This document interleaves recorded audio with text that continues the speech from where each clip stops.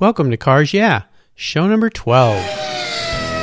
This is Cars Yeah, where you'll enjoy interviews with inspiring automotive enthusiasts. Mark Green is here to provide you with a fuel injection of automotive inspiration. So get in, sit down, buckle up, and get ready for a wild ride here on Cars Yeah.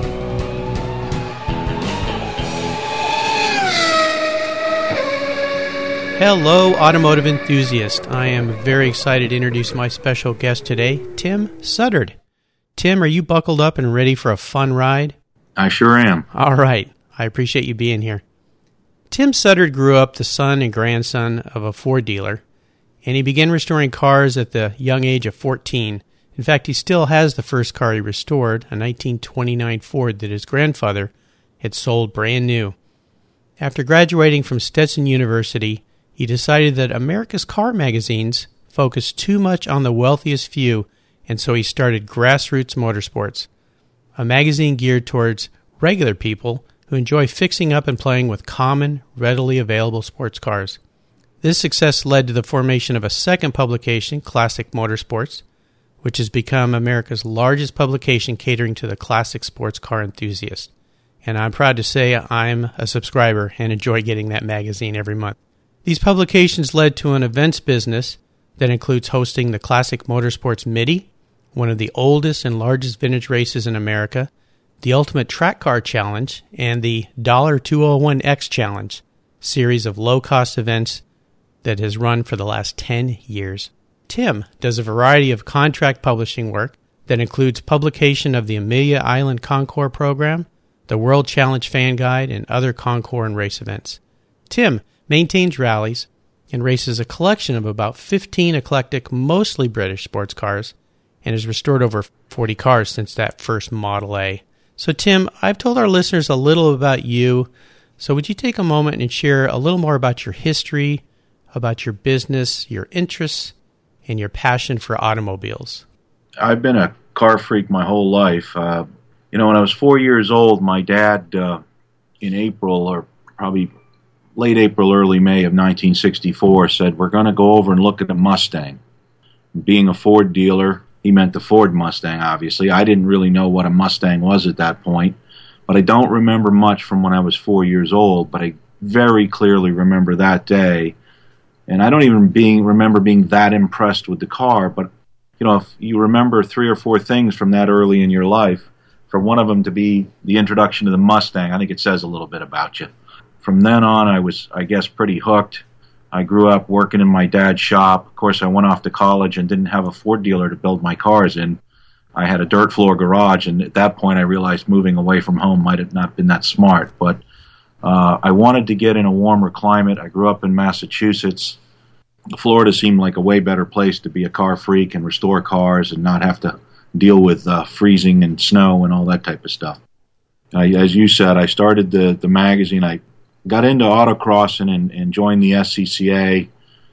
There was no information out there. The big car magazines would tell you how fast your Ferrari would go 0 to 60 and that type of stuff, but there was no information on how to fix up a 240Z. I bought an old 240Z at that time and wanted to figure out how to lower it and make it faster to autocross it. And there just wasn't much out there. Sports Car Graphic came back briefly with a second incarnation. I'd always liked that magazine. I always liked Hot Rod, but I thought Hot Rod, I wasn't really interested in 57 Chevys. I wanted to have a Hot Rod for the sports car world, I guess. So that's kind of what the idea was. I went to my dad. I was just 2 years out of high school or college. I went to my dad with a business plan and my new degree and about $5,000 that I had made selling a Shelby Mustang that I'd restored at that time. Of course, selling a Shelby Mustang for that kind of money seems stupid today, but at the time it was good money. He looked at the plan, he looked at me, and he said, you really didn't need a 10-page business plan if you wanted to borrow $3,000 from me. And I said, well, I wanted to show you I was serious. And I still have that plan today, and it's still pretty close to what it is we're trying to do and what it is we do. That's a fantastic story. I love putting the business plan together and presenting it in a formal way. Now, was publishing something that you always had a passion for, or was it the other way around, where cars were the passion that drove the publication. Definitely cars with passion. I was a lousy student in English. Matter of fact, I went back to my high school English teacher once I started the magazine, and we had a good laugh because of all his students, the one that was going to make his living off the English language was not going to be me. And I had, studied advertising and marketing in college. I'd worked at a shopper newspaper for a little bit. I'd sold life insurance in college. So I definitely was building a resume of sales and advertising experience. My wife, who's been with me the whole time, Margie, was an English major and then turned into a business major. She was a good editor then and is a great editor now. So we kind of combined our experiences and made it work. That's wonderful. When you first started the publication, what were some of the biggest obstacles that surprised you? Honestly, the hardest thing was circulation. Still probably the hardest thing. As a car freak, I just assumed that everybody was like me and that you would never let a magazine subscription lapse. When I get into the world, the magazine world, I realized that if you could get 70-80% renewal rates, you were doing phenomenal. But that means you have to replace 20 or 30% of your customers every year just to stay even, not to grow. So, it takes constant marketing and circulation management effort to grow a magazine. It's probably the hardest part about it. Well, I've known you for a while, and I've always thought you're one of the hardest working guys I've ever known. Going way back when we first met and we see each other at SEMA and so forth, it's hustle, hustle, hustle. And that seems like you're that kind of guy. I read your magazine, and I think, how on earth does he have time to go out in his garage and play with these cars? But it seems like you found a good balance. There are some, including my wife, that would argue that. Of course. I have, over 30 years, and we are hitting 30 years this summer. We started August 15th, 84, so that'll be our 30th birthday. I have developed a pretty good staff, a really good staff. They carry some of the load. I probably spend more time in the garage and more time writing than any magazine owner. It's not really done out of ego. It's done out of, I love the cars, and you can't play with the cars unless you're willing to write the story. So, in my business, you can't just play with the cars. You have to tell your readers what you're doing. So I write. I wasn't born to write. I love running a business. Back when I was a kid, I was going to college to learn how to run my own business. At that time, I didn't know what kind of business it was going to be. But so I would say the cars, I think I'm getting off track here a little bit, but the cars certainly come first. And I also had a strong desire to try to help people and teach people and help them enjoy the car hobby. And I really didn't think the big magazines at the time, were doing it. They talk down to people. One of the things that we've become known for is that we're very much of the people. That's the way I like to be treated, and I think that's the way others like to be treated. Well, I think you've done that, and congratulations on 30 years. My goodness, that's a huge milestone. So kudos to you, and I think you've done exactly what you've targeted to do. Car people can smell a fraud a mile away if they realize, this guy doesn't have dirt under his fingernails. He hasn't been out in the garage working on it. So you've done a wonderful job. Thank you. We like to start the show with a success quote, something that means something special to you. It's a great way to get the inspirational tires turning here on Cars Yeah. So take the wheel, Tim. Well, I don't know who said it, but early to bed, early to rise makes a man healthy, wealthy, and wise is a pretty damn good way to lead your life. I wouldn't say that I've always done that. I go in cycles. Sometimes I'm up early. Sometimes I'm working late. But if I tell my kids that's a good way to live when they start sleeping until noon.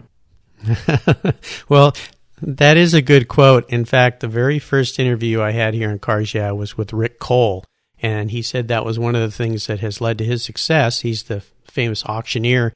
He gets up at 4:30 in the morning, and he said, I'd much rather see a sunrise than a sunset. So it sounds like you two share a common practice in your life. That's great. How have you incorporated that success quote into your life and your passion for cars? Is there a way that you're able to go to bed early and get up early and still do everything you have to do? How do you manage all that?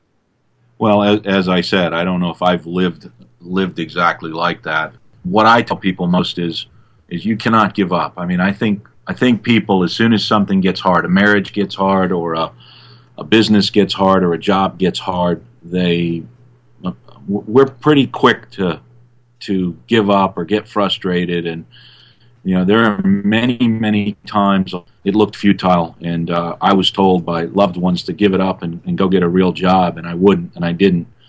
It shocks me. I hire young people, I interview young people, and how many of them are not really, a lot of them are scared to take a chance on their dream job, and then when they get it, they don't really want to work that hard at it.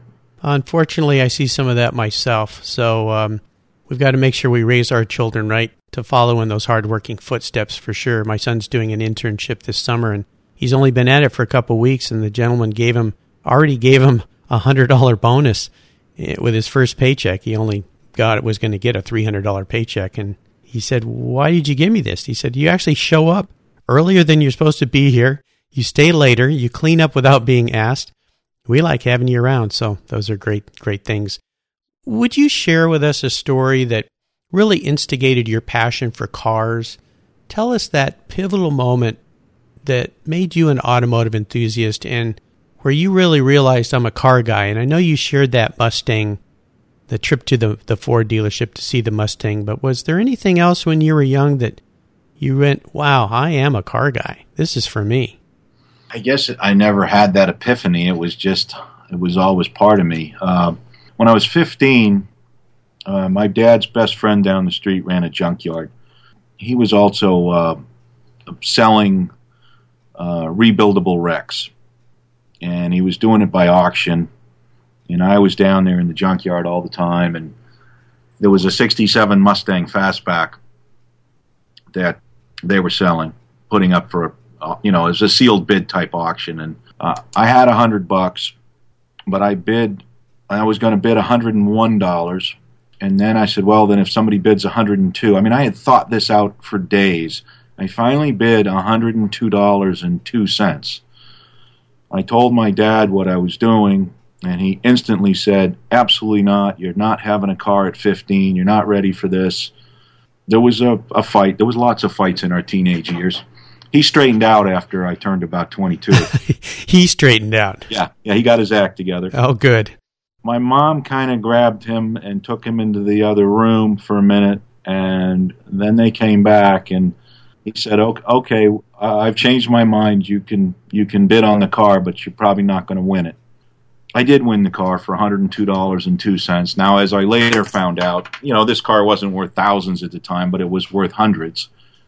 And a side deal had been made, and like I said, this place was run by my dad's best friend. So he went from absolutely can't have it to making it so that I did get it, and that was the other than that Model A, that was my first real car, and that started a succession.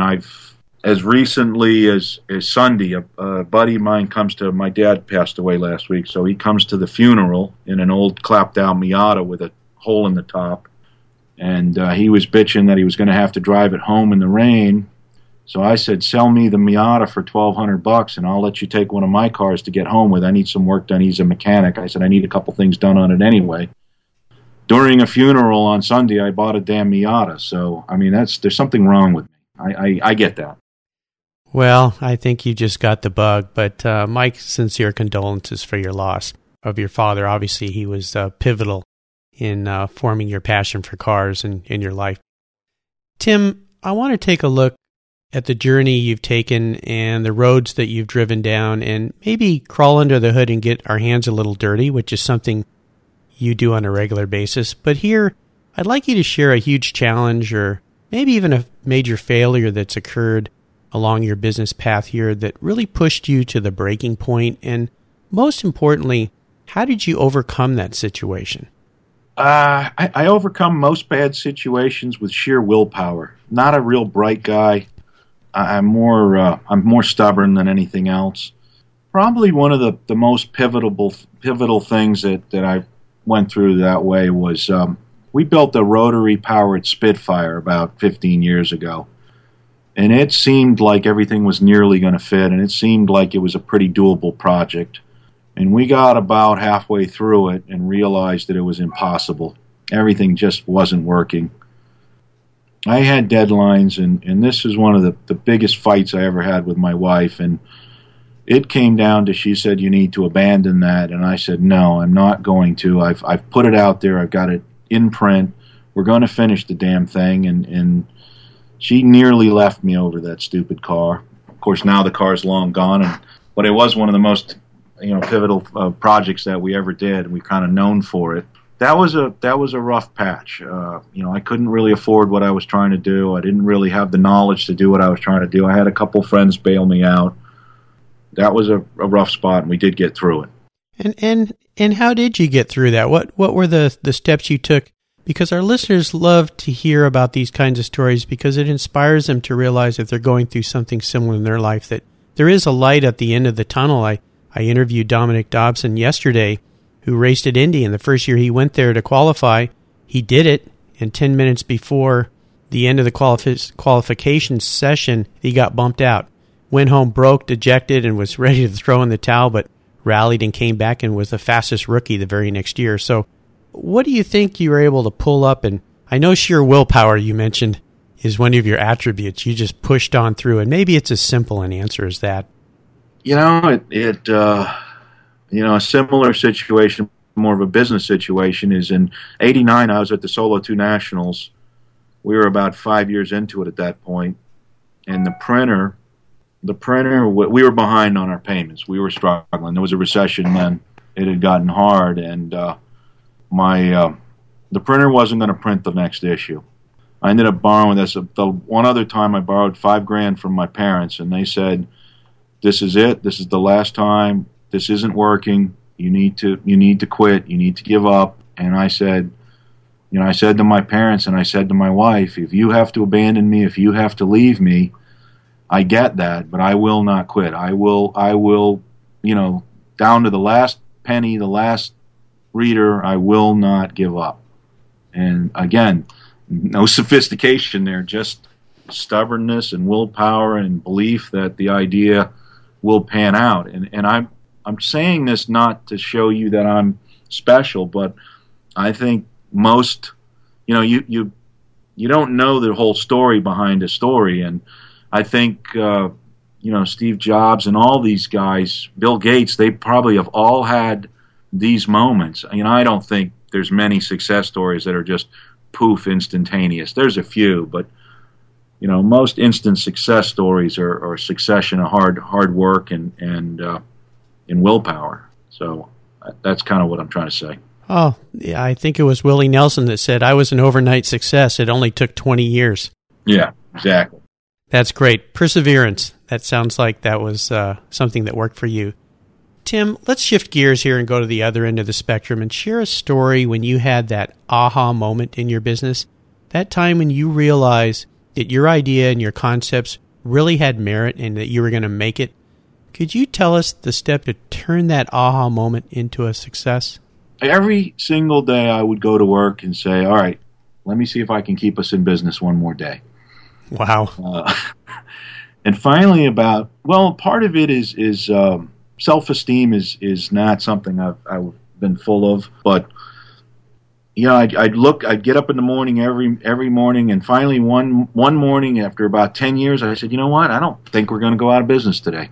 And that kind of change, that was kind of a fundamental shift in how I dealt with things and how I organized things. And you've got to remember, I started when I was 24 years old. I mean, how many people are equipped to be the CEO of a company when they're 24 years old? I'm still probably not very good at it at 54, but I've learned a lot over the last 30 years. Another big moment is we were trying to we built our own sanctioning body back in the late 80s.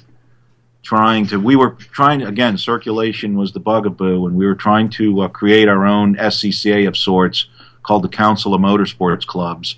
There was a lot of tension in the SCCA at that time, and a lot of people came to me and said, hey, we should do something different. The SCCA's all about road racing, and we're about autocrossing and stuff like that. And as it turned out, once we did it, they came back and said, why did you turn on us? I'm like, that's what you guys said you wanted. But that's a long story. But anyway, we sold that in the spring of '92, and I'll remember clearly the July '92 issue we created that "We'll Race for Food" idea and had it on the cover. Of course, then it was widely copied, which I should have trademarked it. But we had 3 guys. I think I was one of them on the cover with a Spitfire, with their one pulling the pockets, out of their pants. The symbol for being broke, and a sign "We'll Race for Food." And that was the July '92 issue, and our fortunes went straight uphill almost from '92 to the present. I mean, we were really stagnant through the late '80s and our first couple of years in 1991, and then in '92 we went to we were only doing about $250,000 total size of the company, pretty small company. But 6 years later, we hit our first million, so it went up pretty good from there. Wonderful. Well, again, perseverance, just hanging in there and fight. Let's have a little fun here, and can you tell me about your first car? More importantly, what kind of fun did you have with that car? Maybe trips, modifications? I assume there's maybe some restoration involved in there. Adventures and memories you had with that first car? Well, some of them I can't say in a public forum, but, we all have some of that in high school. But it was that 67 Mustang Fastback, although I only had that car when I was 15, so I didn't have a license at that time. I bought it for $100, I fixed it up, I sold it for $800, and then my real first car that I started driving when I was 16, 17, was another 67 Mustang, this time an Acapulco Blue Coupe. We put a 68 C-stripe on it and had baby moons and chrome reverse wheels, which was, actually was getting a little old-fashioned by the 77 when I built that car. That's the first car. I had the coolest car in high school. Wasn't much competition in the late 70s, but, today kids are driving new Z28s to school, which is crazy. But so I took a trip to Washington, D.C. with my uncle in that car. We had a good time. I was always the designated driver because I had the car. So we had a lot of fun with that car. Sounds like you did. Have there been any cars or maybe a car that you've sold in your past that you have some seller's remorse about? You really wish you had it back? Well, I think we all do. Probably the 2 that I think about, one in particular, is I had my fourth car. I went from that 67 coupe to a 65 fastback in 78. I sold that. A Mustang right around the late 70s when the world woke up and realized the Mustang was going to be a collectible car. So it was right in that period where half the world thought they were junk used cars and half thought they were starting to be worth something. It's when some of the Mustang companies started. National Parts Depot started about that time, as did Mustangs Unlimited in Connecticut, I think, started right around there. But when I was 19, I bought a 66 Hertz model Shelby for $2,700. Oh, my goodness. I turned around in 79, I bought it, fixed it all up, and sold it in 82. Guy gave me about $6,000 plus a junk Ranchero for it. And I always lamented selling that car, and I bitched at my wife that our company owes me that car. And finally, a couple of years ago, the prices dipped on Shelby's, and I was looking for another 66, and a buddy of mine said I got a 67 that he wanted to sell, and I didn't really want a 67, but out of courtesy, I wanted to go have lunch with the guy who's a friend, and I looked at it, I said, why don't I want a 67? This one was actually a factory air car, 4-speed factory air car, one of something like 11 made.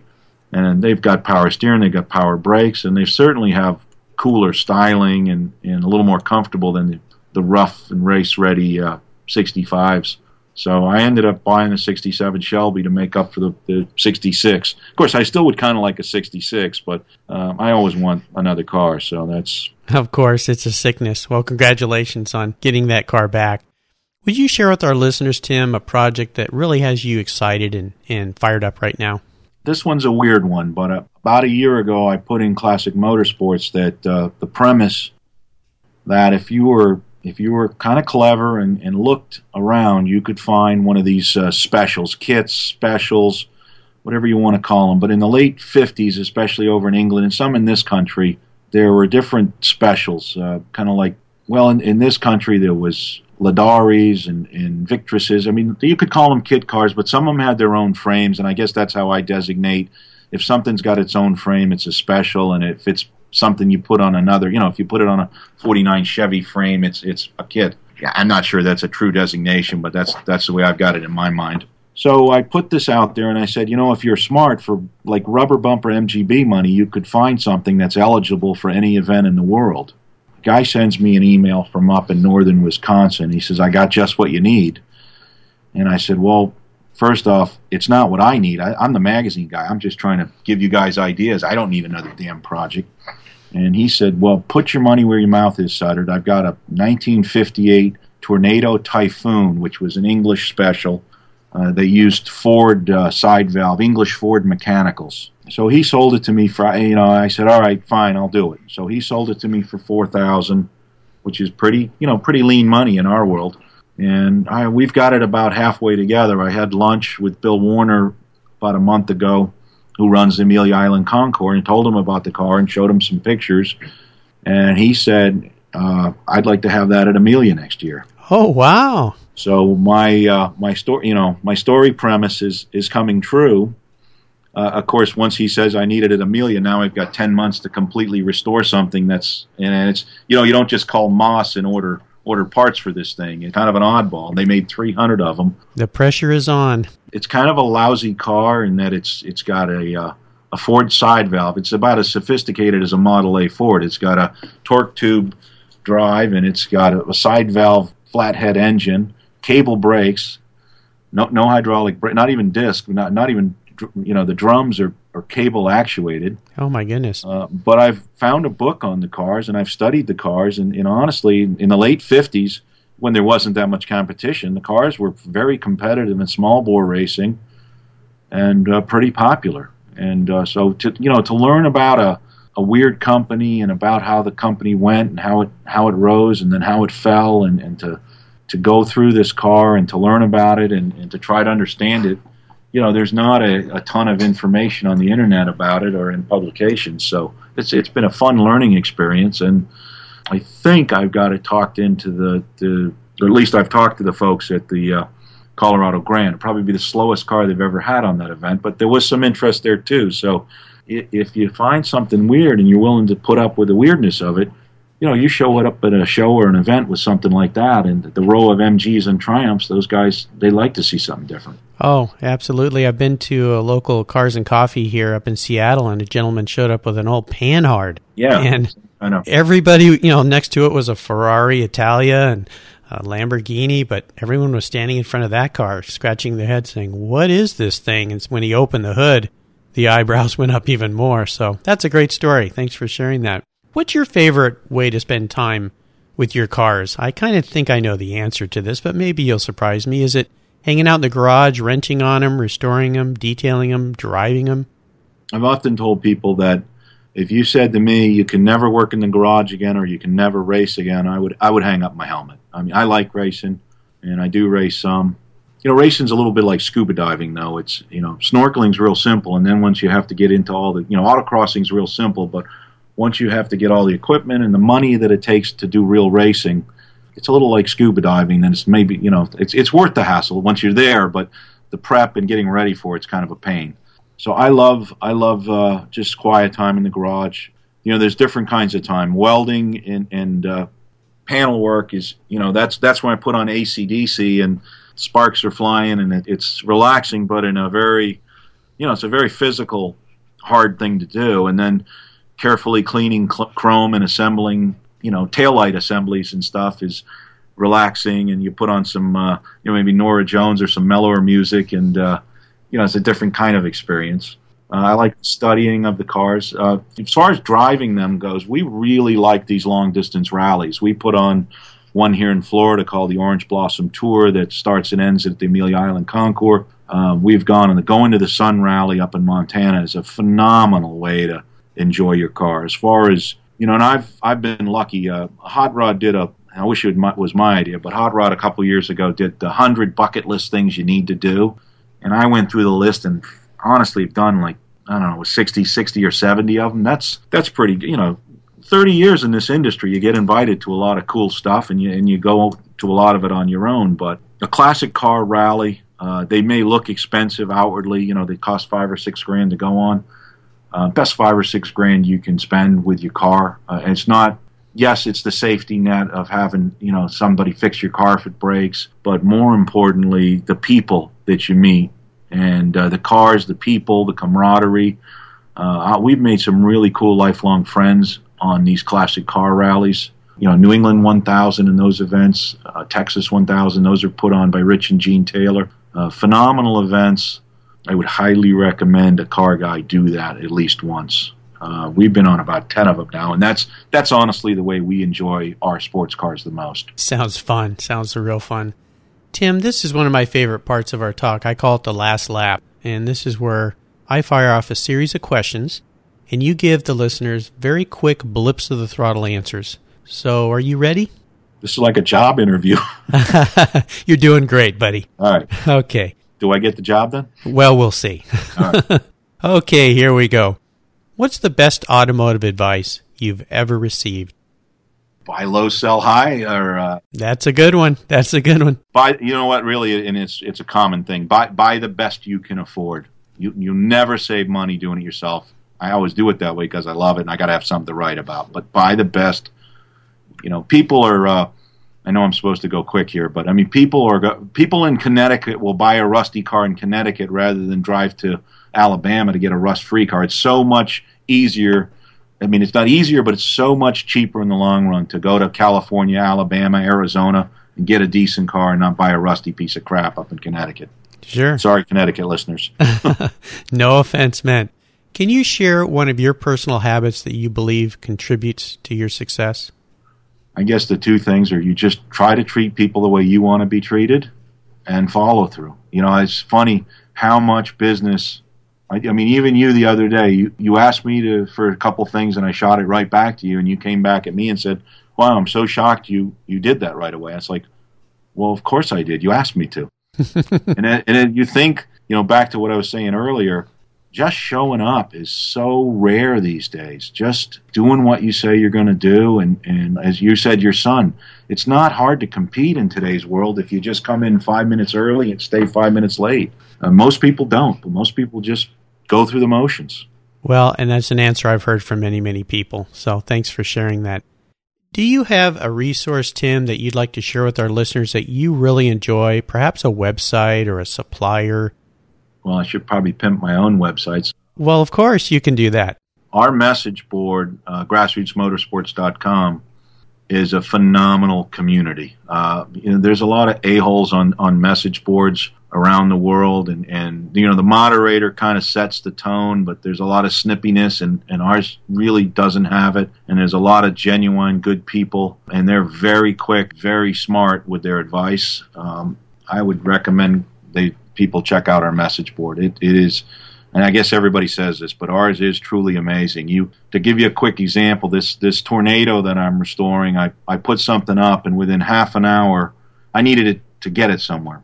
And within half an hour, a retired reader says, I'll transport it for you for $100 plus some gas money or something. I mean, we had a guy trying to get his car cross country, and he was down on his luck, and our readers just helped him, and just time after time, our message board is just filled with great people. How can our listeners access that message board? Grassrootsmotorsports.com. It's right there. There's a lot of bravery behind keyboards on some of these forums and message boards. Ours is thankfully absent. Part of it is my wife and my editor, my wife Margie and my editor David, and my son Tom actually does a lot of the moderating too, and we don't deal with it. You're gone. Well, good. Well, thanks for sharing that. Tim, would you share a book that you've really enjoyed recently with our listeners? Yeah, Small Wonder. Small Wonder. Who's that by? I don't know. It's out of print, I think, but it's the story of the Volkswagen Beetle. Oh, yes. Okay. It's an amazing story. It's a story about a car, but it's also a story about a country. It's a story about post-war Germany and how they got back on their feet. It's one of the best car books I've ever read. And I also just read John Morton's book on, that's actually his book on the Cobra, the early years of Cobra. Okay. Working for Shelby American. All right. John Morton, Cobra, the early years, I think it's called. Okay. Well, we'll make sure that we get all these links up on carsyeah.com, and the listeners can just log into carsyeah.com/Tim Suddard go to your show notes page, and we'll make sure all these links get posted up there. So, Tim, now we're at the checkered flag. Being a racer, Okay. I think you like the checkered flag, especially if you're in the front of the racetrack there. This last question can sometimes be a challenge, and I like to call it a real doozy. If you could have only one collector car in your garage... 289 Cobra. Okay, I didn't even get to finish, but you have it all figured out. Okay, go ahead. Blue, what was it? I think it was Acapulco Blue, or it might have been Guards Blue, with the dark red interior, gray wires, and I'd like it to be a rack and pinion car. Okay. That was too easy. Well, Tim, you've taken us on a great ride today, and I really enjoyed your stories. I want to thank you for sharing your journey with our listeners. If you could give them one parting piece of guidance before you drive off into the sunset, I would appreciate it, and then let them know what is the best way for them to find out about your business. Well, yeah, I would love for them to, if every one of them read our magazines, I might be able to afford that Cobra, although they keep getting more expensive. We'll work on that. Our websites are grassrootsmotorsports.com and classicmotorsports.net. One magazine's geared towards the newer cars, let's say 5 to 25 years old, and the other one's geared for older cars, from the 50s, 60s, and 70s. Parting advice: enjoy what you do, enjoy playing with your cars, and be nice to people. That's perfect. Listeners, you can find all the links we've talked about here at carsyeah.com/Tim Suddard, Suddard, and just type in Tim in the search box, and you'll find the show notes page. Tim, thanks for being so generous with your time and your expertise and sharing your experiences with our listeners. Until we talk again, we'll see you down the road. Thank you very much. Thank you so much for joining us on today's ride here at Cars Yeah. Drive on over to carsyeah.com to find show notes and inspiring automotive fun. Download your free copy of Filler Up, a fun book filled with gorgeous photographs of fuel filler fun, including quotes from more inspiring automotive enthusiasts. Download your copy today, and we'll see you next time on Cars Yeah.